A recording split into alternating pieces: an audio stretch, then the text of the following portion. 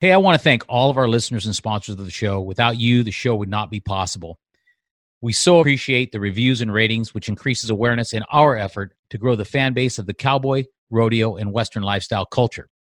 If you are new to the show or have been a listener for a while and have just not had the opportunity to rate and review the podcast, it's really simple. Just trot your pony over to the iTunes Apple Podcast, click on the show, scroll down to rate and review, and give us a 5-star rating. The podcast is available on Spotify, Google Play, and Stitcher, as well as many other platforms where you listen to podcasts. Just type Modern Cowboy Podcast into the search bar to subscribe, listen, rate, and review. And if you are interested in being a sponsor of the show to showcase your business, DM us on Instagram at Modern Cowboy Podcast or message us on our website, www.moderncowboypodcast.com. Where are you cowboys and cowgirls at? Hey everybody, this is Dan Hillenbrand, and welcome to Modern Cowboy, the podcast for the cowboy lifestyles and businesses around the world. I'm glad you're here, so sit back in your saddle and prepare to be inspired, motivated, educated, and entertained as I interview a new guest each week that embodies the modern cowboy.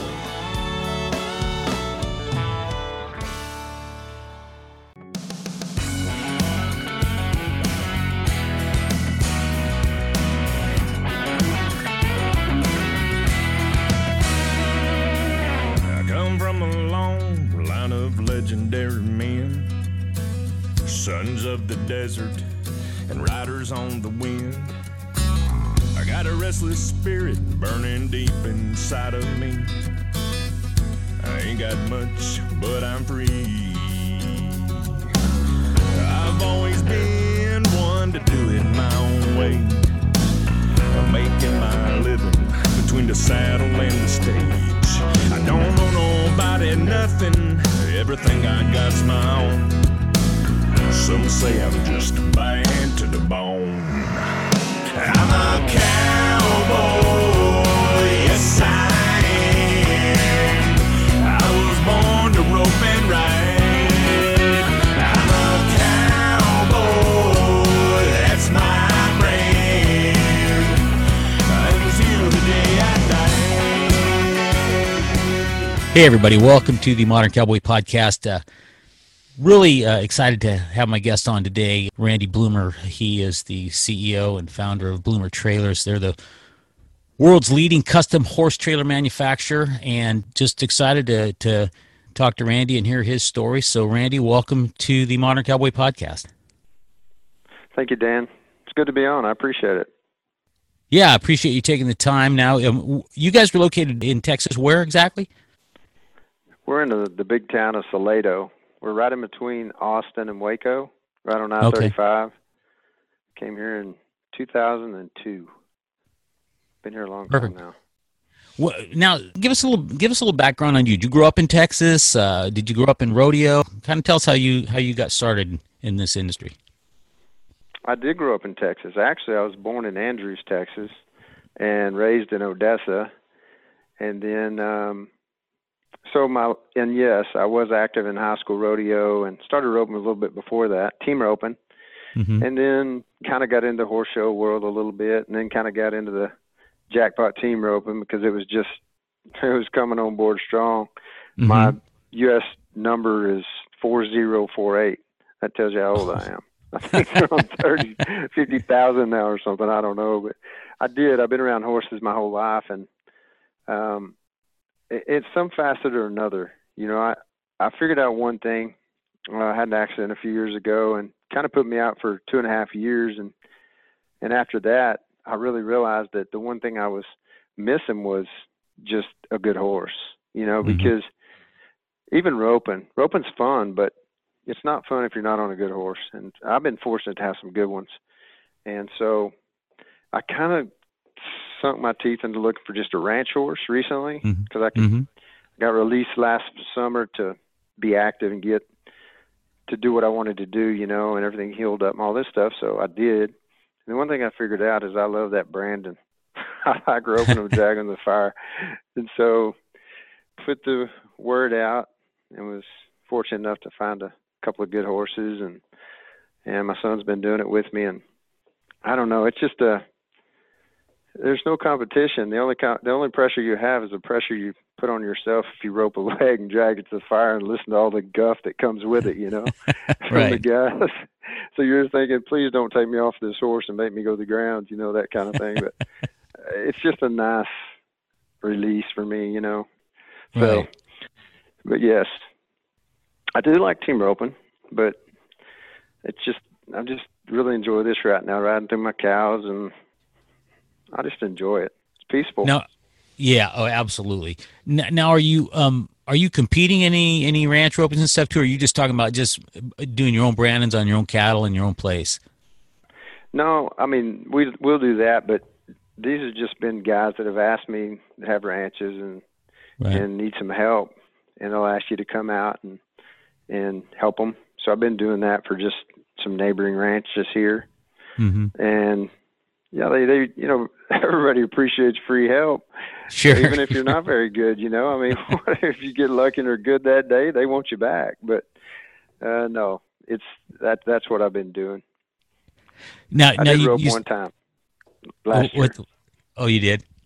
I did. I had a deal to do in Albuquerque, and so I stayed with Denny Gentry, and being Denny, I said, Denny, I hadn't been on a horse, and at this time I sincerely had not been on a horse in 2.5 years, and he said, well, just use this horse, as his heel horse. He couldn't do it at the time. He was recovering from a surgery, and so he couldn't do it. And so I rode him around, and I thought, man, this doesn't hurt at all. This is cool. And he said, well, hey, I had some guys coming over. Well, let's just run some. And I'm like, Denny, come on, man. I'm telling you. I haven't roped it.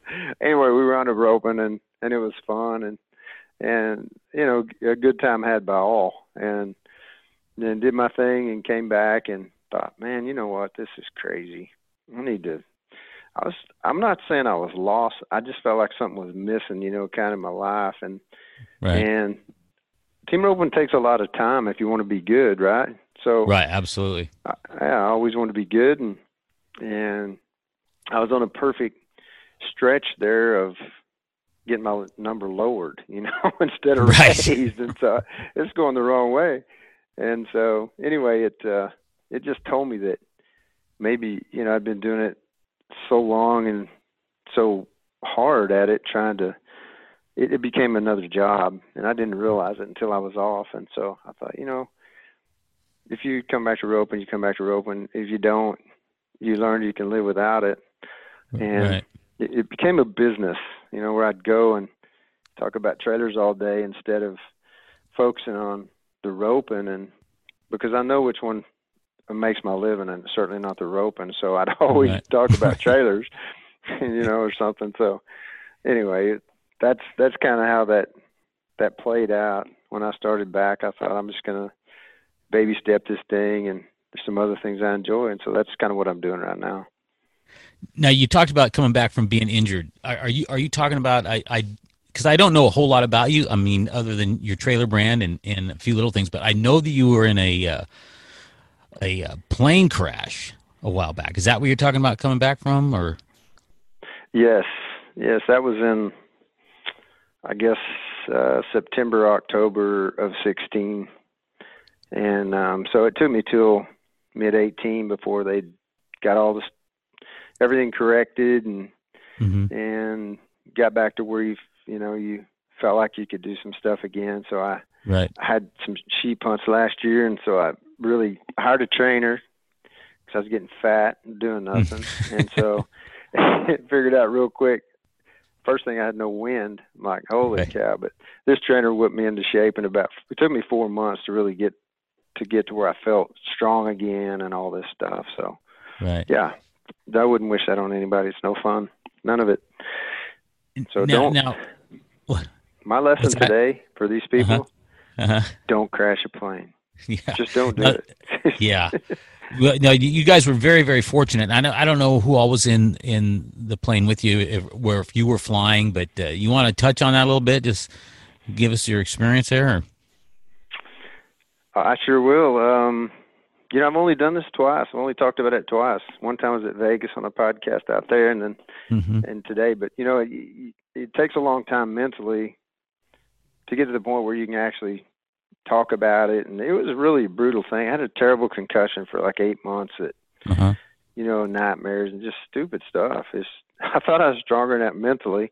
It Right. turns out I wasn't. So, no, I took a guy on a hunt in West Texas, and I was literally a week away from taking my pilot's exam. I'd done all my stuff, had all the hours and all this stuff, and so he had a little twin Comanche he'd just redone, and so he flew us out there, and we did our hunt, and he picked us up in Marfa, Texas, Mm-hmm. and coming back, another instructor there had come and picked us up, whom I knew real well, and everything was fine, and we were kind of starting our descent into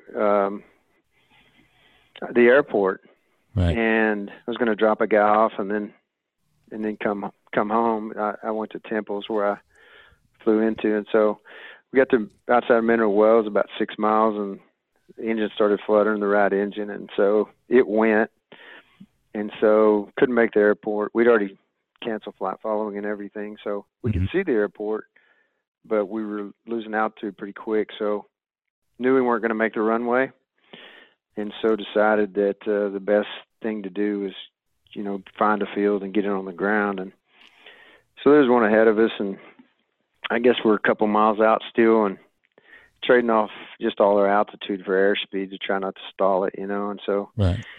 Anyway, we found this field, and so I guess we were about 2 miles at this time. No, about a mile, I guess, and the left engine went, and so we were just dead, in the air, and Man. so trying to get a glide. I don't know if anybody knows about those Comanches, but they glide about like a brick. I mean, they're an older airplane, and they're heavy, and we had all our gear in it, and I had a friend of mine in the back seat, and so it just got to a point where that you're going to have to try to land this thing and try not to stall it. Right. And that's what we did. I turned around to him and I said, "Get down, we're going to crash." And so he actually undid his seatbelt and just laid down across the back of the seats. And sure enough, my pilot, I'm not going to throw him under the bus, but all the protocols that they teach you, which I had just been drilled into me for 2 months, Right. we didn't do any of them. So, hey, like, here's the manual, and he just kind of panicked. And this is a 6,000-hour pilot. I mean, No the guys kidding. don't do that. And I don't know what blanked out, but he did. And made a bank to the right, which you don't do that. But there was trees in front, trees to the left, and big power lines to the right. So that's your only option. So Yeah. at some point I just grabbed his arm, and I'm not going to tell you what I said. We need to get this thing on the ground right now. And so anyway, he banked it hard, and it hit right in the engine and my side. And so I didn't want to burn up. I thought it didn't knock me out. It cut me open a few places and all this. But there was I thought smoke in the cockpit. So I said, "Let's get out. It's going to burn, and it broke my seat. And a radio had come out and hit me in the sternum, cracked my sternum, and I was loopy a little bit, but it never did knock me out. I wish it did, quite honestly, but it didn't. And so the door was knocked open, fortunately, and so I tried to get out and look down. I had a couple bones sticking out of my leg, and I said, "I broke my leg. You're going to have to help me." And so he jumped over my seat and drugged me out, and I said, "Get Craig," and he goes in there, and he was knocked out, and he pulled him out, and it was smoke it was dust is what it was. Right. And I thought it was smoke. Oh, so it turns out we weren't going to burn. And so then we waited and, got a helicopter ride, that the whole thing was surreal. I tell people this because I get asked a lot, and I never thought I was going to die for some reason. Really? Whatever it was, I was just kind of focused on just, I don't know, just surviving maybe. I really don't know, but I just never really crossed my mind. It was going to hurt because as fast as we were going and hitting there, but it did, broke it in half and just stuff like that. So then 2 years, 4 operations later, here I am. I got a little limp, got a shorter right side a little bit. All the cartilage died down there. So, but they did a great job putting it back together because there was a chance I could lose my foot. So they did a good job. And so no harm, no foul. Here I am. So that's crazy. No, it's silly. Today's episode is sponsored by Modern Cowboy Performance Nutrition, the brand built on grit, determination, and perseverance. Modern Cowboy products are designed to increase stamina and strength, build lean muscle mass, and promote healing and pain relief. For more information and to order products, visit our website, moderncowboy.global, and use our podcast listeners special code ModernCowboy15 at checkout for 15% off all of our products and apparel. Yeah, it is crazy. I mean, surviving, a plane crash is, I couldn't even imagine. Now, are you back flying now, or? I've flown commercial, and then last summer and last fall, I flew to the Yukon for a Dall sheep hunt. Mm-hmm. And then, those float planes and the turf planes. There's some areas in there where I just felt like, you know what, just get past it. Right. And then you just kind of allow yourself to just not pay attention to it. You're flying below the mountains, and they're 100 yards over there, and you're like, man, it's all trees. But the hunts were good, and we made it back safe and sound. So it was all good. Great. That's great. Yeah. Well, hey, let's talk about your trailer brand and company. I can tell you, the first time I think that I saw a Bloomer trailer, I don't remember what year it was, but I was at Cody Cowden's place, and I can't remember who it was. I know that Duke and Kelly was there. I think Chance Helton and some other guys, but I just remember a guy rolling in there with this big old brand new, awesome looking, and it said Bloomer on it. That was the first time I seen it, Bloomer trailers, and had a stereo system outside of it that was blaring music and stuff. But that was my first experience when I saw one. I thought, man, that's a nice trailer. So, tell us how did you get started in because you build the trailers. That's what you guys do. What inspired you to do that? Man, it's really not a great story because I really this far into it. You start something with a hope and a prayer, but I was, and this is the same story I tell people that ask this question in the abridged version, but I had horses and I had some good ones, and at the time was showing AQHA. So I went to an AQHA show up there in Fort Worth, and I had a dealership at that time, and I won't even mention the name, but it was everything in the trailer business had kind of gotten stagnant. There was so much.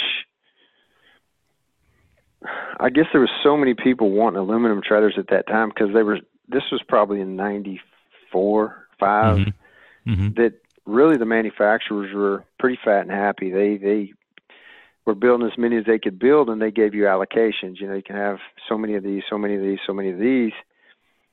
And I was pretty aggressive, and I was always sold out way out in the future. And I got to a point where I had a really fortunate quarter and had a lot of sold orders, and really a lot of people weren't building bigger living quarters at the time. And I had that market. And so, and a lot of it was from the Cowboys, Rich Skelton, Speedy's been with me for 26 years, or 27 maybe. And so everybody was kind of wanting to go that way, but nobody really had stepped up at that time. And I was the guinea pig, I guess, and I did. Well, I sold all my allocations out so far that I finally flew up, had a meeting with them, and I'm sitting in front of the owners and the reps there for the dealers. And I just ran through it just like you and I are talking and said, look, I'm out 5 months. What am I going to do in that meantime? Right. And I had a plan. I said, you've got these people over here, these dealers, there's 6 of them that really don't do any of the bigger trailers, the living quarters. They can have all my small trailers and bumper pulls and stuff, and I'll take theirs, and it's a win-win deal. And there's like, well, you know what? We've been pretty successful doing it the way we have. because there's things before this. Let me premise it with some stuff I'd sent them ahead of time and said some recommendations for changing them up because we're using them, and there's some stuff that's not convenient, and they don't get enough air, and the mangers are too tall. They can't get their head down. And from an experience that I had with one of my horses that I had taken to the AQHA show and went straight from there to Baton Rouge to U.S. roping and had blood in the manger when I stopped to get fuel and unloaded them. And I'm like, what the heck's going on? And the truth is it was hot summer, July. And it was the mangers are so tall. He just couldn't get his head down enough. And he just stuck his face right down the pan, and it just kind of ground his lips and his gums. And I'm like, man. So that's when that's what started the slow process, me sending them this stuff saying, hey, we need to lower these things 4 inches to accommodate every horse, lower your manger wall, everything, and get some airflow in that first stall, and so on and so forth. So I had all these things. A lot of the things that's on my trailers today are things that I asked them to do way back. And it wasn't because I knew more than anybody. It's just because I had a lot of good customers that went a lot of miles, and they were telling me these things, Right. And so it just evolves, and so they said that's when they told me that they'd had good success doing it that way, and they had a lot of guys using them with no complaints and all this stuff. And I wasn't a shot at them. I mean, it was done professionally. Right. And so I was a young guy, and I wasn't a businessman. I think I was 32 years old. And I said, look, I'm asking you, if you're in my shoes, what can I do? Can I take on another brand to get me by in this time? And oh no, we don't allow that. We don't allow having another brand. Right. That's just old school, isn't it? And I'm thinking, man, this is the true part. So I left there. They stroked me about being the youngest guy and their largest dollar dealer and all this stuff. And that was kind of the way it ended, where they told me they didn't know, because I figured out none of them had ever been on this side of the desk, on the selling side of the desk. And so I was upset. I guess I was kind of mad, but I was really disappointed, I guess is a better way to put it. Right. So I go to the airport and call my wife, and I say, hey. She said, how'd it go? And I'll never forget. I said, it went terrible. She said, what do you mean? I said, I didn't learn anything. I came up here, and she said, well, what are we going to do? And I do not know where it came from to this day, but I said, and this is a true fact, I said, well, we're going to build our own, and we're going to kick their ass.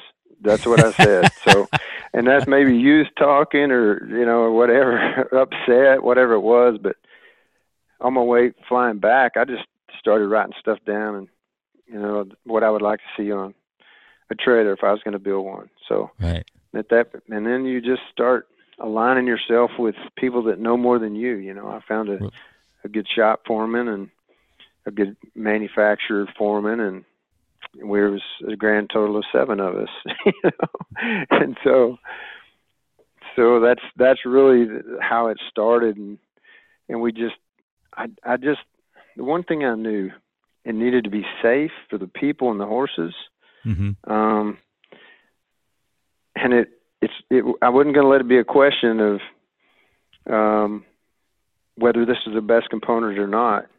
Right. We're either going to build the best component or buy the best component, but whichever it is, these may be collector's items. So I may only build 10, but they're going to be the best ones ever built. That was my goal, Right. So you just, it's a question of how far you're willing to go. I mean, to satisfy your goals, and make sure every one of them is the best there is. And that was the whole mindset going in. It's just a philosophy, you got to have philosophy of passion, attitude, and reputation, networking, marketing, all the stuff, and be able to withstand the ups and downs in any business. Doesn't matter what it is. And I'm old fashioned. I still go by the code of the West, I do.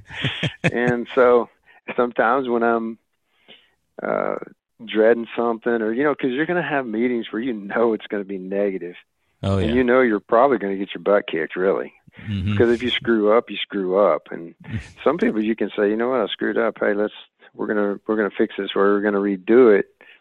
I always like them face to face. And let me put that another way. I hate the face to face, Right. but I always welcome it because Right. I try not to be so close minded where you can't listen. You know, if they have a point, they have a point. So swallow your pride and and do it. And so that's what I try to do, and we've never swayed away from that. So did you then at that time, did you relinquish your dealership with the other manufacturer? Yes, sir. Or did you do that effective almost immediately, or? No, I actually, in the beginning stages, it took me about 6 months to really get everything aligned. And about the fourth month, they caught wind of it because this is a small world. We live in the rodeo world, that in the Western industry. And you bet. I knew it was coming at some point, but I had a bunch of those other brands sold too. I think I had 30 on order from customers. And so the company, I would not do this in my company, but they chose to. They called me and said, "Hey, we're canceling you. We know you're going to do this." And I said, "Okay." I said, "What about my sold units? These are customers' units, and although I'm building my own, I'm not going to try to sway them away from that right now because I'm not in a position to do that." Right. And they said, "Well, if you want to keep them, you got to pay us a 10% deposit." I'm like, 10%? I just started doing the math, and I'm thinking, that's a lot of money. Where's my banker's number? And so somehow we managed to do that. And then I had these customers calling once the word kind of got out. And about half of them were like, "Hey, we'll just wait on you."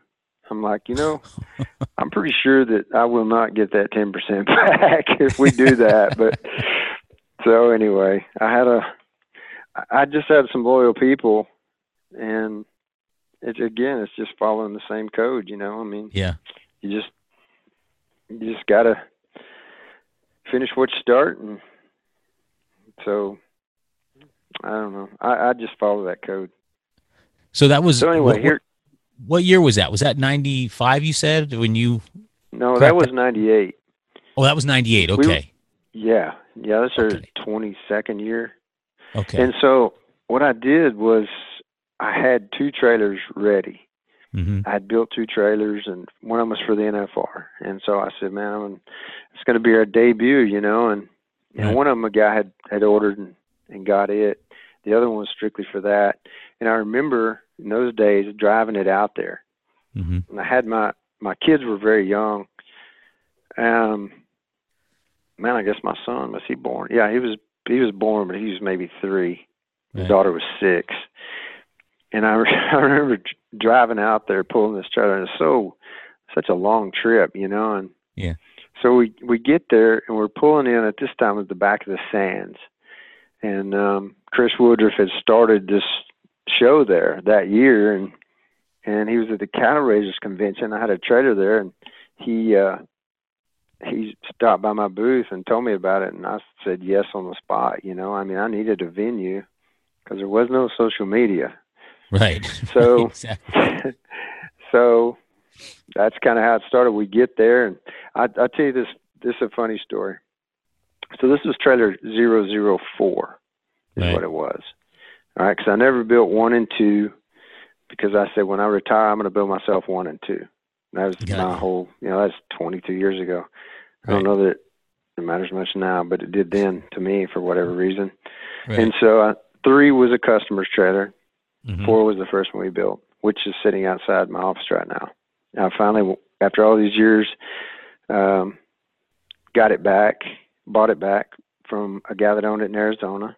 I don't know if he want me to mention his name or not, but go ahead. Yeah. I mean, Craig Heimberg. Okay. Craig Heimberg. And Craig, I've been after him for a couple of years, and he just wouldn't relent. And so at Vegas last year, he comes in and we're talking, and I said, "Craig, man, I've got Daryl Singletary's cargo trailer. I got the first stock trailer I ever built. This is to be the first 2 trailers that I built, and I need that trailer. I'm going to keep these, and right.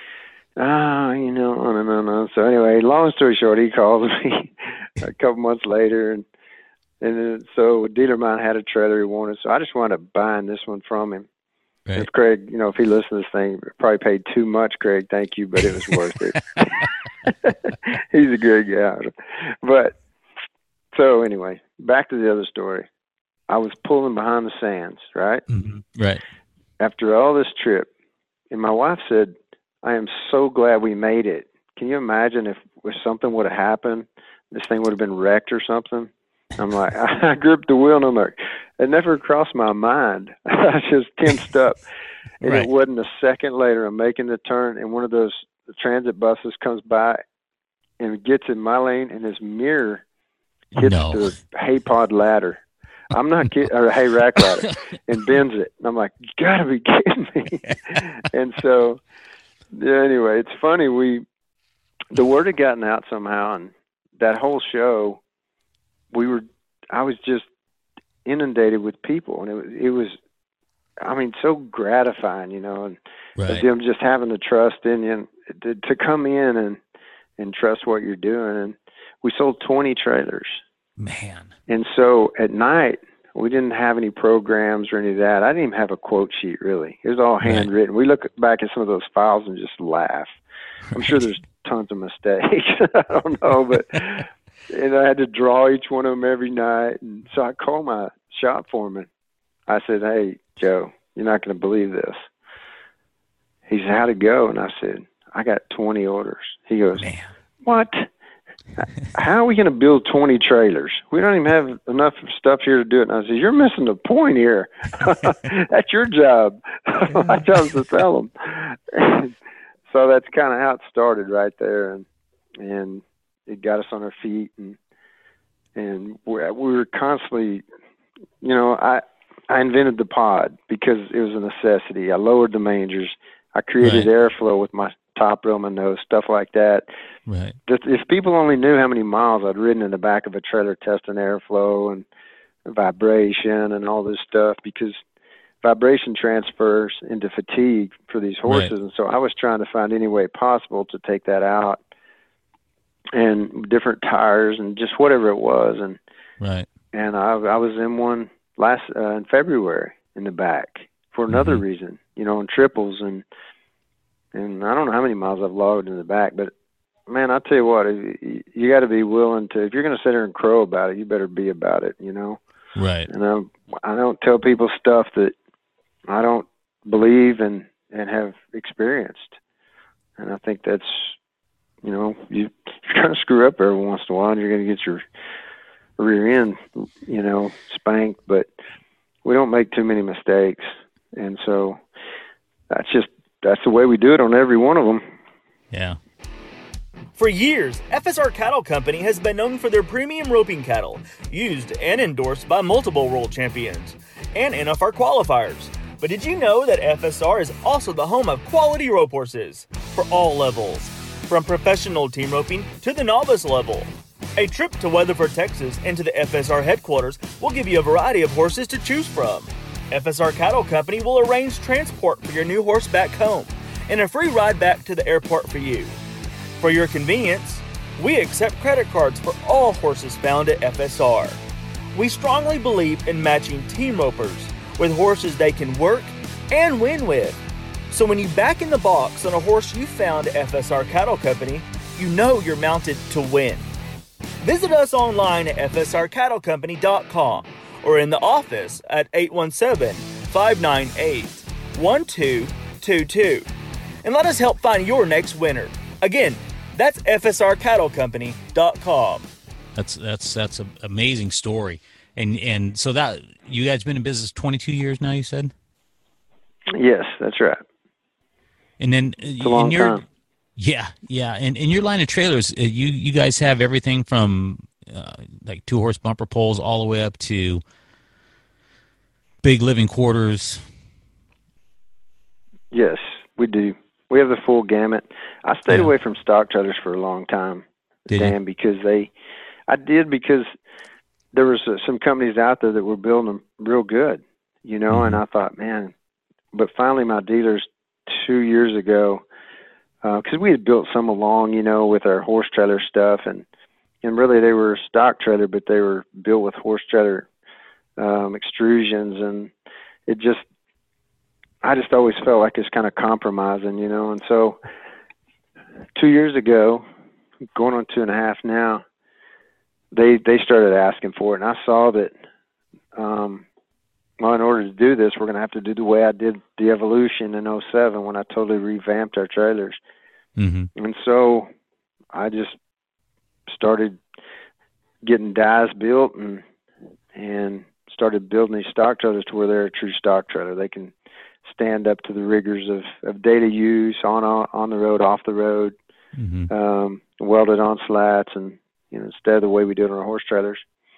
And it was, when I got finished with it, you know, you always have people that buy them, and unfortunately, a guy like Walter Priestley, you can call and say, hey, how's it going? He said, man, I think one thing you need to tweak is this or this. And I said, well, what do you think is wrong with this trailer? And he said, wrong with it? He said, there's nothing wrong with it. He said, the only thing people are going to frown on a little bit is they're too nice looking to get in the pasture.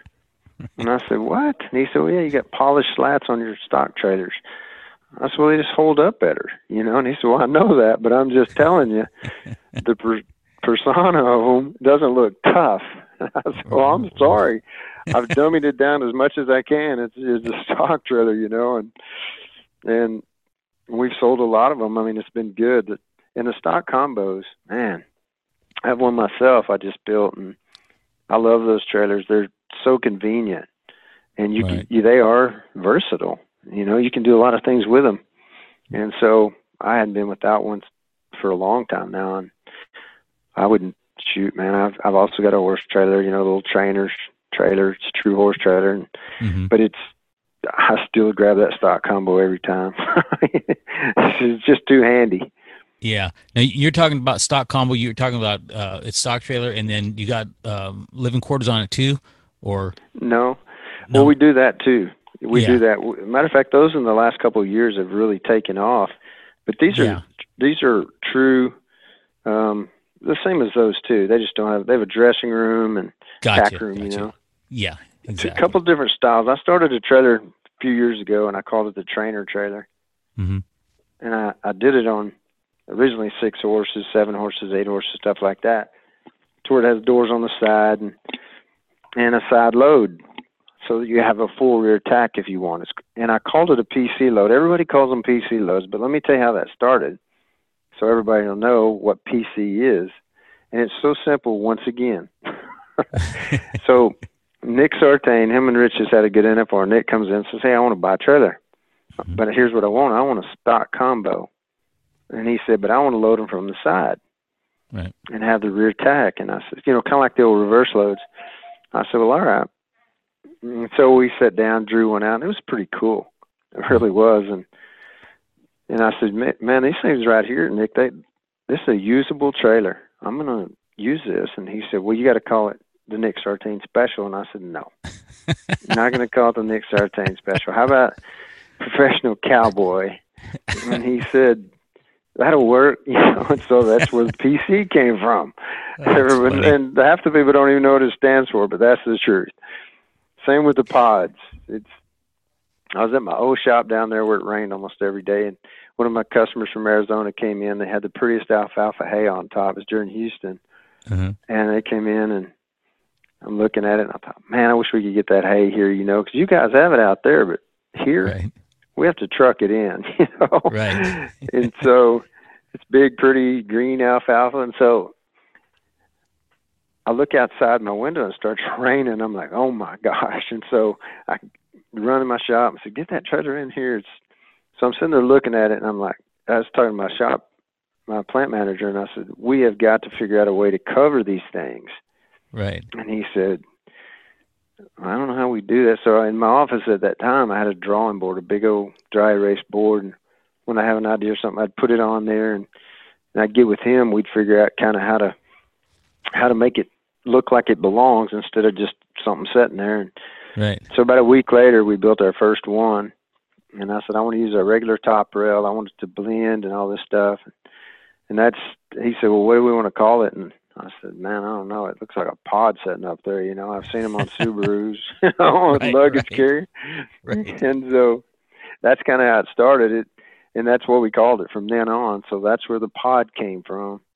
And then I sloped the front on the next ones, and now I have an integrated pod where it just flows into the top rail. And again, what are we going to call that? Well, we've integrated in the trailer. Let's call it integrated. And then we put it where it goes all the way to the back. Well, what are we going to do? What are we going to call that? Well, I don't know. Let's call it wings. And that's just how it all happens. That's so great. It's silly. And everybody thinks it's some term, but that's the origin of it right there. And so the funny thing was, when I built this trailer, I remember, this is no lie, I had 4 guys. I thought, man, if I can't get one of these 4 guys to come on board, I can't do this. I just can't. So the first 3 guys, I flew them in, took them to dinner, put them at my hotel, took them down to that old crappy shop we were in, which our next door neighbor was Union Carbide. No telling what kind of chemical poison all of this guy, you know, but Right. That's all we could afford. And so this is no lie. So I was telling them kind of my vision on what I wanted it to look like, you know, and that old saying, you want it looking fast, set and still, you know, a little racy. Let's get away from the old blocky horse trailer look. Right. Well, the first 3 guys, they didn't want none of it. So I had the last guy. So I thought, I'm not spending this money on this guy. So I took him right outside the airport down there in Houston. There was a Denny's. I took him inside there. This is a short drive back. And so I took him in there, and I sat down with a napkin. This is no lie. I just started drawing out what I wanted it to look like. And so I get asked this question a lot too. And at the time I had window bars that I had I had them on angles instead of straight up and down. Mm-hmm. And so he said, and I wanted Alcoa aluminum wheels on all of them, standard, Michelin tires, all this stuff. And he's just looking at it, and he said, well, why in the world would you slant those? I said, because nobody else has them that way. And he's like, man, you're just adding cost. And typical, you know, those guys, they don't have much imagination, but they can sure build it the way you want it. And so I said, well, that's what I'm thinking, you know. And anyway, he made me guarantee him a salary for a year, and I'm thinking, I'll guarantee it. But you mean like in writing? Yes, in writing. Okay. Yeah. And so that's what we did. You know, we put him a contract in writing, and he moved down and started going over all these ideas, and it somehow worked. So it's just all these things that weren't being done that we could enhance these trailers. And I was in a fortunate position. I'm going to give those guys credit. For those guys to do what I was doing, they would have to stop their production. And I never was production oriented. You know, I didn't have to build 25 a day. And so I had the benefit of taking each piece at a time and doing it the best that can be done.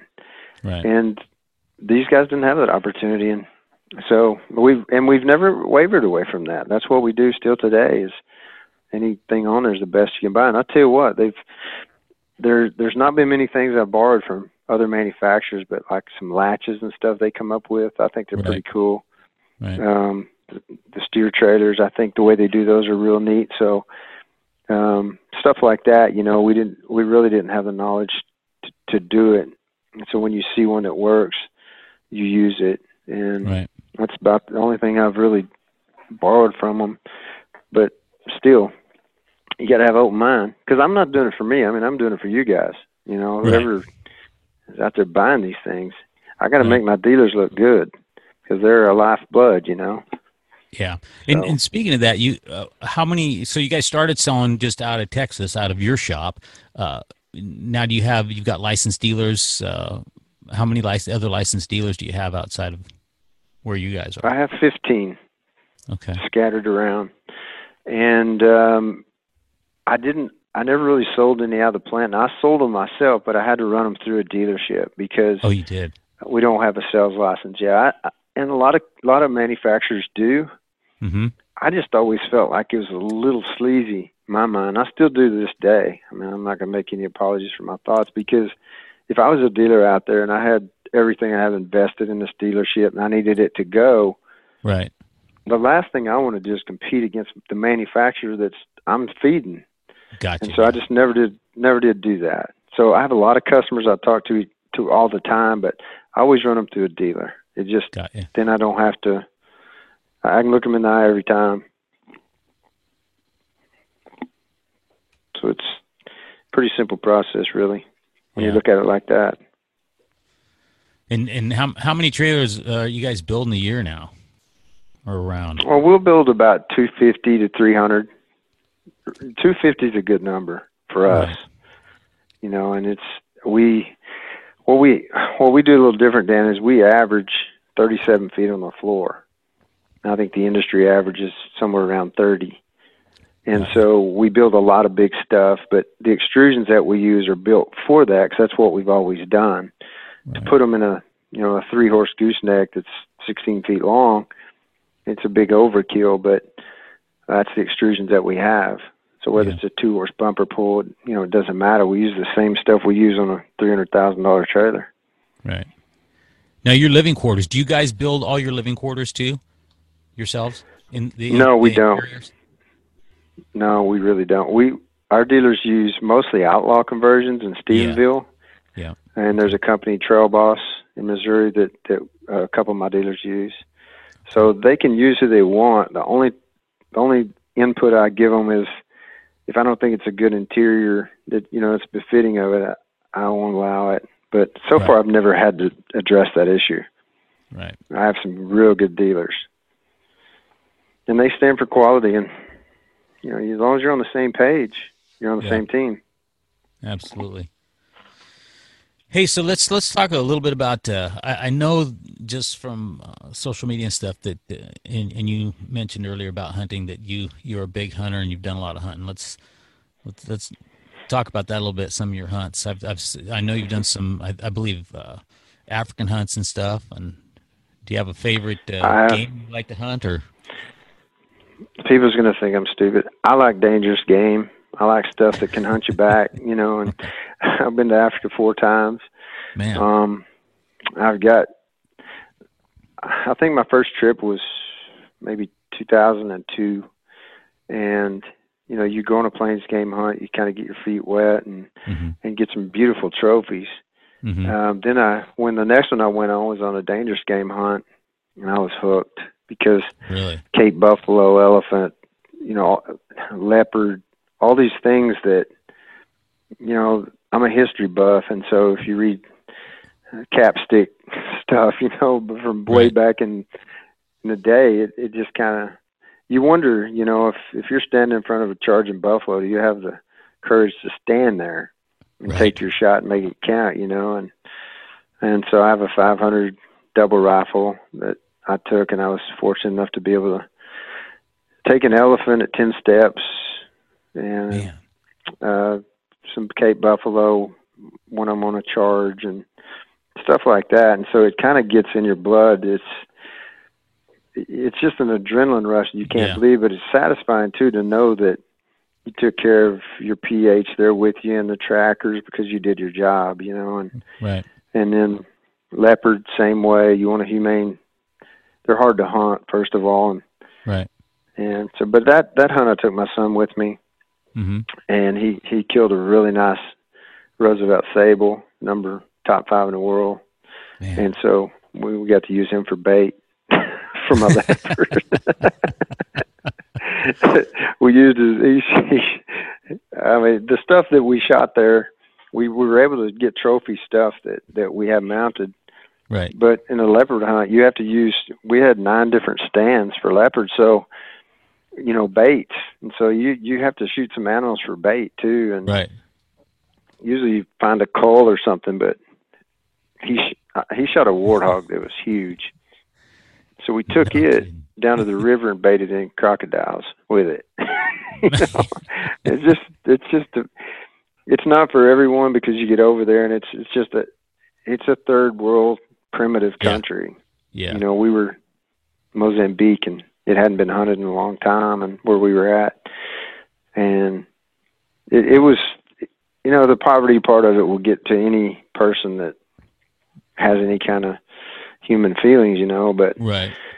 they don't know they're in poverty. It's just the way they are. And, you know, poachers are, the week before we got there, my PH was bringing supplies in this camp, and it's a 4.5 hour drive from this old road that we drove 7 hours on to get to this old road.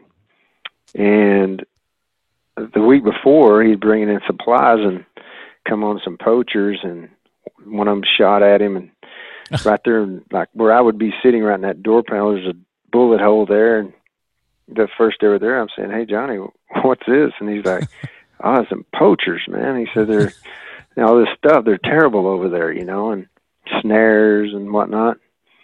I said, "What happened to him?" And he said, "Well, unfortunately, I had to kill him." And I said, "What?" He said, "Yeah."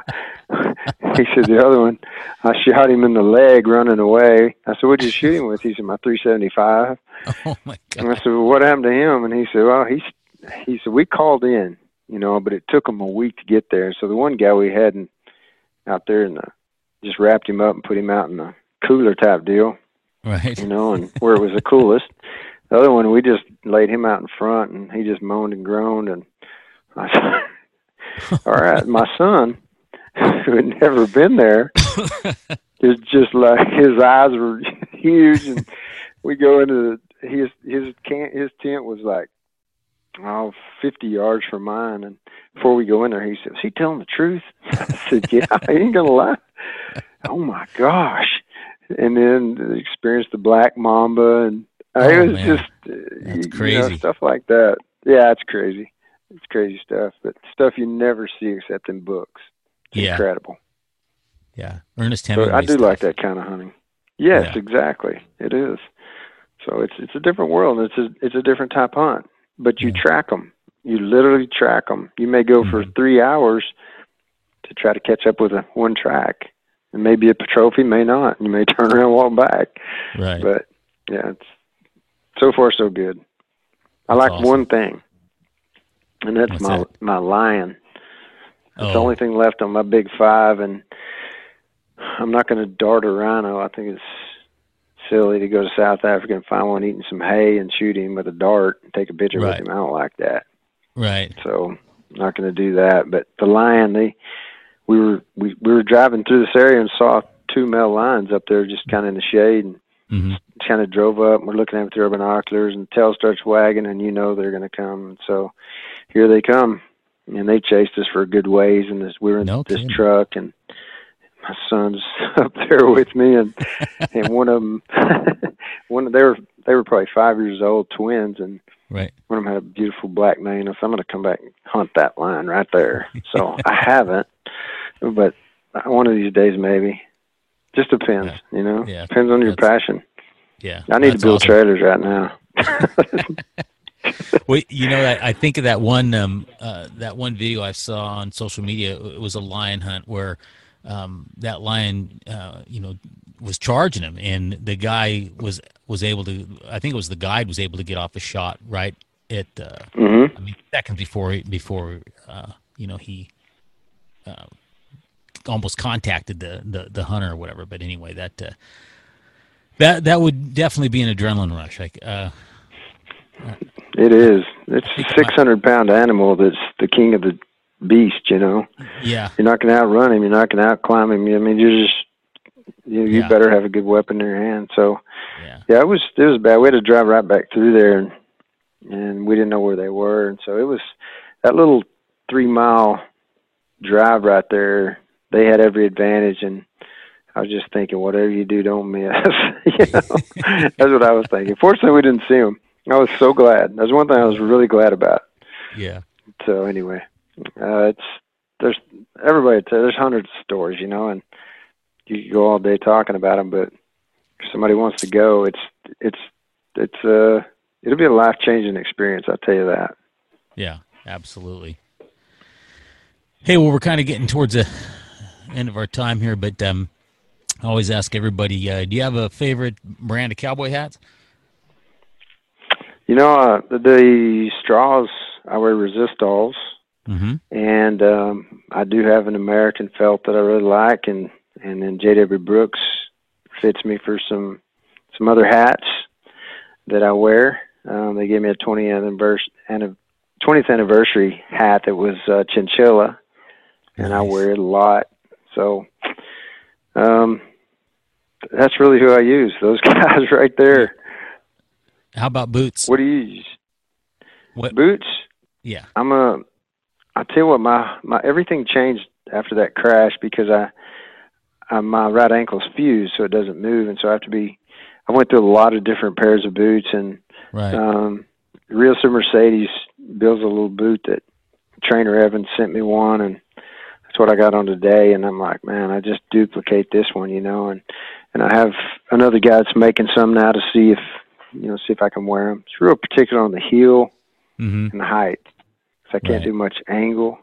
Right. So yeah, that's who I use. Who's the other guy that you got working on some for you? You want to say, or? Yeah, sure. His name's Cerna. He's a Hispanic fellow that custom builds them. And I was at the Working Cow Horse, the world's greatest deal, and I talked to him a bit. My son bought a pair, and then I went back in the fall for the snaff a bit, and he was there, and I talked to him, and he said, "Let me build you a pair and see what you think." So I'm waiting on those now, and he measured my foot, and so we'll see. Hopefully it fits like a slipper, Yeah. But so what about you? Can you say? Oh yeah. Bound by? No, I'm not bound by anything really. Like hat wise, what I'm wearing right now is I'm wearing Clint Herring custom hats. He built me a couple of 100Xs and kind of turned me into a hat snob. But yeah, and then boot wise, I'm wearing a pair of Rios Mercedes. That's what I'm wearing right now. Another pair of Anderson Beans. But I'm looking. I got a couple other guys that I'm working with that are going to be building me a hat, and there's another new line of hats I just found out about. They're made in Italy, and a kid down there in Texas, I had him on the podcast, Alan Sanchez, Alan's Lids. I'm going to get set up with one of those. So, yeah, it's I just love hats and boots and that kind of stuff. So it's kind of a compulsion. I can't quit buying them. That doesn't make you a bad guy. That makes you a normal cowboy. Yeah, exactly. Hey, how about cowboy movies? You got a favorite cowboy movie? True Grit. 100%. I'm a John Wayne fanatic. Oh yeah. I just am. Got to meet his family, and that was they're still friends of ours, and there's a lifelong deal. I mean, I've loved him forever. I like what he stood for, on the screen, and the things that he did. The code of the West. I mean, I have his code of the West, and it's it doesn't really matter who said it. It just happens to be John Wayne that said it, so therefore it must be right. Isn't that right? Right. Okay. Exactly. I just love True Grit. Yeah, it's I think that it's hard for me to say what my favorite all-time cowboy movie is, but I think John Wayne the Cowboys is probably just probably my all-time favorite. If I had to really pick one. I can't disagree with you. I can't. I mean, Lonesome Dove. I mean, you got to include it, right? Yeah. Oh yeah. I mean, I love Lonesome Dove, and Tommy Lee Jones lives about 50 miles from me, and I haven't met him. A friend of mine, Taylor Sheridan, went over there and spent some time with him. I'm like, man, that's a guy I'd like to meet. But hook you up. I haven't. Yeah. So anyway, that's my favorites. Very cool. Does that make us old?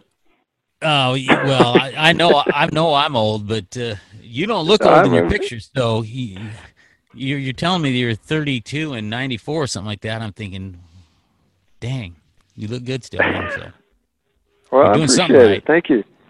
Hey, I'll tell you what. Another thing I've learned in this thing right here, Dan, is I haven't been to get my hair cut in like 9 weeks. Right. And I figured out that You know what? This stuff will grow thick in the back and the sides. Top? No. It's amazing. So I gave it every chance. I gave it 9 weeks. It's longer than it's been in 30 years. So, but nothing on top hardly. That's why we got hats. That's exactly right. I'm in the perfect business. Yeah, absolutely. Well, hey, Randy, I really appreciate you coming on and sharing your story, and you're just a shining example of what the American entrepreneur is all about, and I think you're pretty humble in a lot of your descriptions about how you got started and built your company, but it's a really great story, and I really enjoyed having you on and talking with you. I appreciate that. Thank you. I appreciate you having me on. All righty, sir. Well, if one of these days you get out towards Arizona, or when I'm back down in Texas, I'd love to come by and see your operation down there and meet you in person. You come on by any time. We have a lot of people come through here, and I can bore you to death in 10 minutes or less, I promise. You just come on anytime. Anybody's welcome to stop by. We love it. All right, Randy. Well, thanks again, huh? Yes, sir. Take care, Dan. See you later. Where are you cowboys and cowgirls at?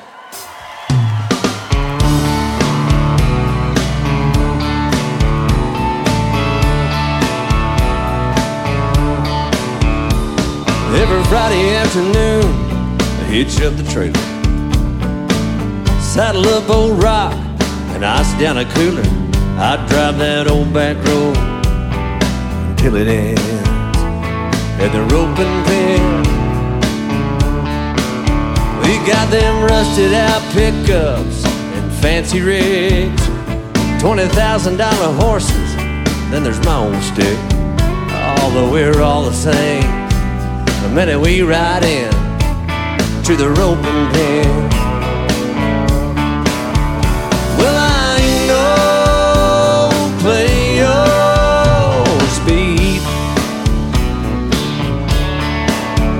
but I give her hell, hey, you never can tell. Someday I just might be. We'll turn a few steers and we'll tell a few lies, kick back in the saddle and philosophize. Most of life's problems, yeah, we're gonna solve them down at the roping pen.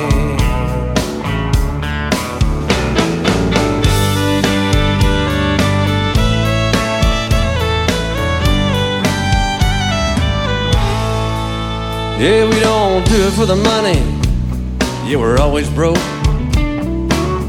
Just ask Clint what he paid a rope.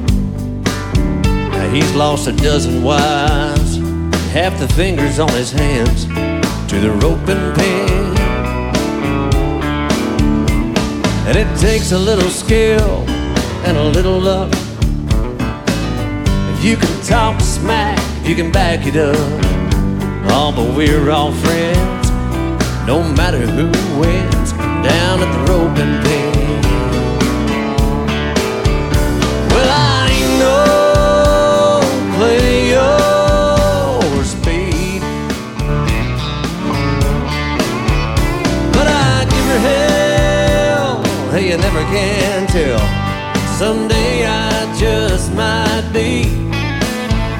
We'll turn another pen of steers, tell a few more lies, drink another beer and hypothesize. Most of life's problems, by God, we're gonna solve them down at the roping pen. We'll see y'all again next weekend down at the roping pen. Down at the roping pen.